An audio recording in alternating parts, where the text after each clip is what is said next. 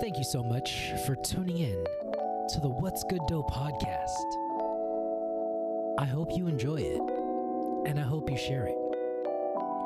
If you want to get in touch with me, follow us on Instagram at What's Good Dough. And remember to always ask, what's good dough?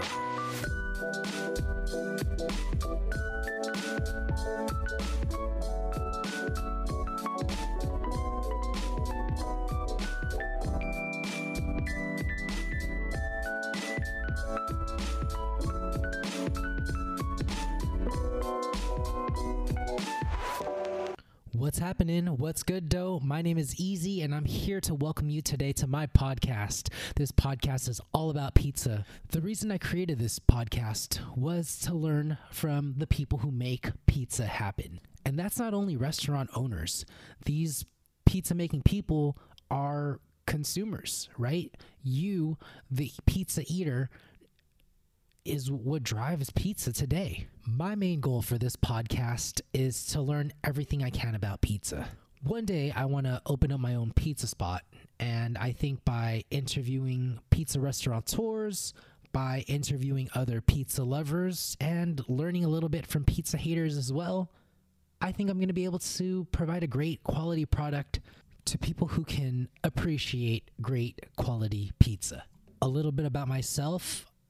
I eat pizza every day. I absolutely love it. It's been my favorite food since I was a child. You know, growing up, I literally lived off of pizza. My brother and I, we would walk home from school and we would warm up some French bread pizza from Costco. I think pizza from Costco is definitely one of my earliest pizza memories. It's like, you know, $10 pies, and $2 slices. Really hard to beat, especially with the convenience if, you know, all you did was shop at Costco with your parents. Like literally my parents bought everything in bulk because, you know, we were a middle income family.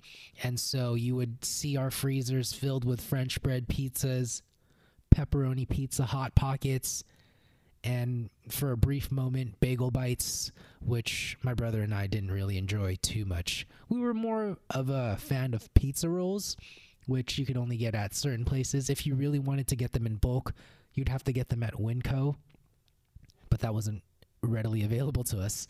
And so Costco pizza was basically what I grew up with. I also grew up with Round Table Pizza. My grandfather would swear by Round Table Pizza and would always take us there, and you know what, it was delicious. He would even grab like KFC chicken and kind of have a pizza and chicken party every time we'd go and visit him. I don't know, he just didn't like the wings over at Round Table. Anyway, Round Table was basically, you know, what was the closest pizza spot next to us. You know, as I grew up, we would frequent the buffet, the pizza buffet. That was the first time I ever had like a dedicated buffet for pizza, and it was amazing. You know, and you got the garlic twists, and sometimes you would get like dessert breadsticks. And so that was great whenever we had cousins over who could, you know, eat 8 slices of pizza just like me. And then it was just like $7 to $9 a person, and you would get stuffed. Now, Round Table Pizza eventually got a little bit too expensive for my paycheck because, you know, I was in high school. When you're paying $20 to $25 for a large pizza at the time, it wasn't cutting it on minimum wage. So I ended up, you know, becoming a frequent Pizza Hut purchaser, I guess. Every paycheck, I would use a portion of that money to go buy Pizza Hut for the family and my girlfriend, now wife. You know, I really love pizza because it's one of those meals that you can easily share with people, right? If you're on a budget, if you're on a strict, tight budget, when you and other people want to go grab pizza, you know, you're getting a whole pie, sometimes from anywhere from $10 to $30. And you can share that with 2, 3, 4 people sometimes. And when you do the math, it all adds up to not being too much, right? Another one of my early memories with pizza was I overheard my cousin talking about how she and a friend went to Little Caesars Pizza because they wanted a cheap lunch, and so they split an entire large pizza for $5. And really, $2.50 for a meal, you get 4 slices, you're gonna be full, right? And while I'm on the topic of Little Caesars, I personally am a fan of Little Caesars pizza, but do not get this out of context. Little Caesars pizza is great if you go to a corporate location.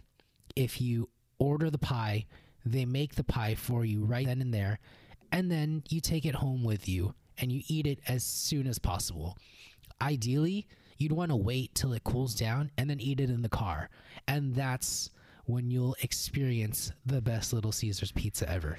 Around 2 years ago, I was living in San Jose, California, and there was a pizzeria next to my house that I absolutely loved.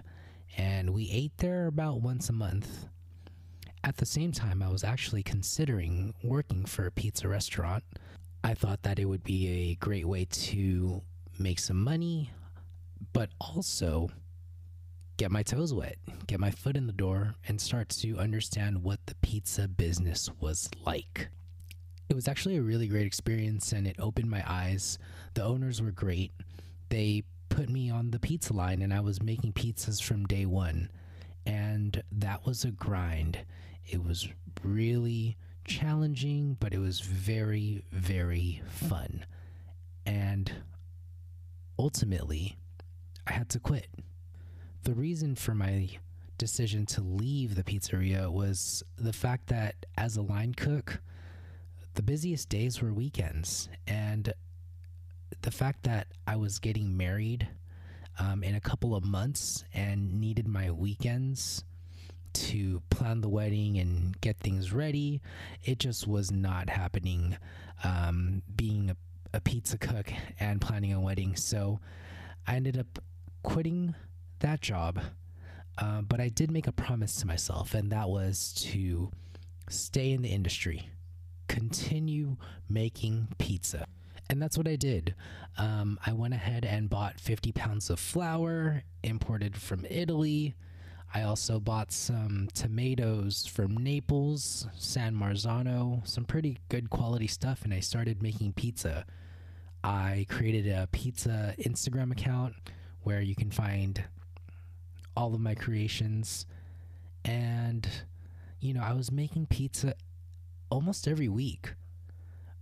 But then I got to thinking, hey, is this what I need to do in order to get me to my goal? And, as much as I love making pizza at home, I just didn't see the growth that I needed. I mean, sure, my pizzas were getting better and tastier, and I was getting fuller from, eating a bunch of pizza at home, eating my mistakes.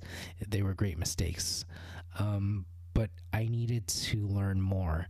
That's when I really just decided that it would be a good idea for me to start getting back in the restaurant business. Unfortunately, I did not meet a match. With my time schedule and all the projects that I've committed to, in addition to a full-time job, I just couldn't commit to another part-time job at the moment. One of the jobs that I actually considered taking on was working at a Slice of New York. One of the criteria I set for myself when looking for a pizzeria to work at was for the pizzeria to have amazing pizza, a pizza that I enjoyed, because I would then get to eat the pizza and learn new skills at the same time. It was obviously a winning combination. And that's basically how I met Kirk, our first podcast guest. Him and his wife, Marguerite, are the founders of A Slice of New York. They are the dynamic duo of New York Slice Pizza here in the Bay Area. And they're just cranking out amazing pizzas over at A Slice of New York. I mean, seriously, how can your margarita pizza be so good? I swear by that pizza. It is delicious. And so I go there pretty often. And one day I was just looking at the signage on the wall, and it said that they were hiring for a new staff member. And I thought, hey, this would be a great place to work at. Not only do they serve great pizza, but I would actually be working for a co-op. I thought to myself, that's a new idea. And that would actually give me the experience that I want in starting my own pizza restaurant. As a partial owner of a pizza restaurant, I would essentially learn the business even more than I would as a regular employee. I went ahead and applied for the position, and Marguerite responded to me right away. She set me up with an interview with Kirk, and we talked and we talked. He was a great guy, and ultimately, the job just was not for me. I could tell that in our conversation that working for a slice of New York would require a lot of time and dedication and a consistent schedule, and that's just something I did not have at the moment. That conversation also helped me realize that working at a pizzeria part-time was just not a good idea overall. I needed something that I could work on my own time, essentially, and having a part-time job just isn't going to cut it. And so I needed to think of a way to immerse myself in the pizza industry, but not actually work at a restaurant. And that's kind of how this podcast was born. In the next few episodes, I'm going to be talking to pizza owners, and I'm going to get their take on what good pizza is, how to run a solid business, and just really anything that could help any people who have aspirations to own their own pizza restaurant, or just people who want to learn more about pizza in general. This is going to be some great information, and I hope you all enjoy it. And while I am presenting myself extremely seriously in this introduction, I do want to let you know that it's going to be more of a fun type of vibe whenever I interview other pizza owners, restaurant owners, because I really just let go and let loose and have a great time with these guys. There's a lot of laughs, and I hope y'all are ready for that. Thank you so much for tuning in to the What's Good Dough podcast. I hope you enjoyed it, and I hope you share it. If you want to get in touch with me, follow us on Instagram at What's Good Dough. And remember to always ask, what's good dough?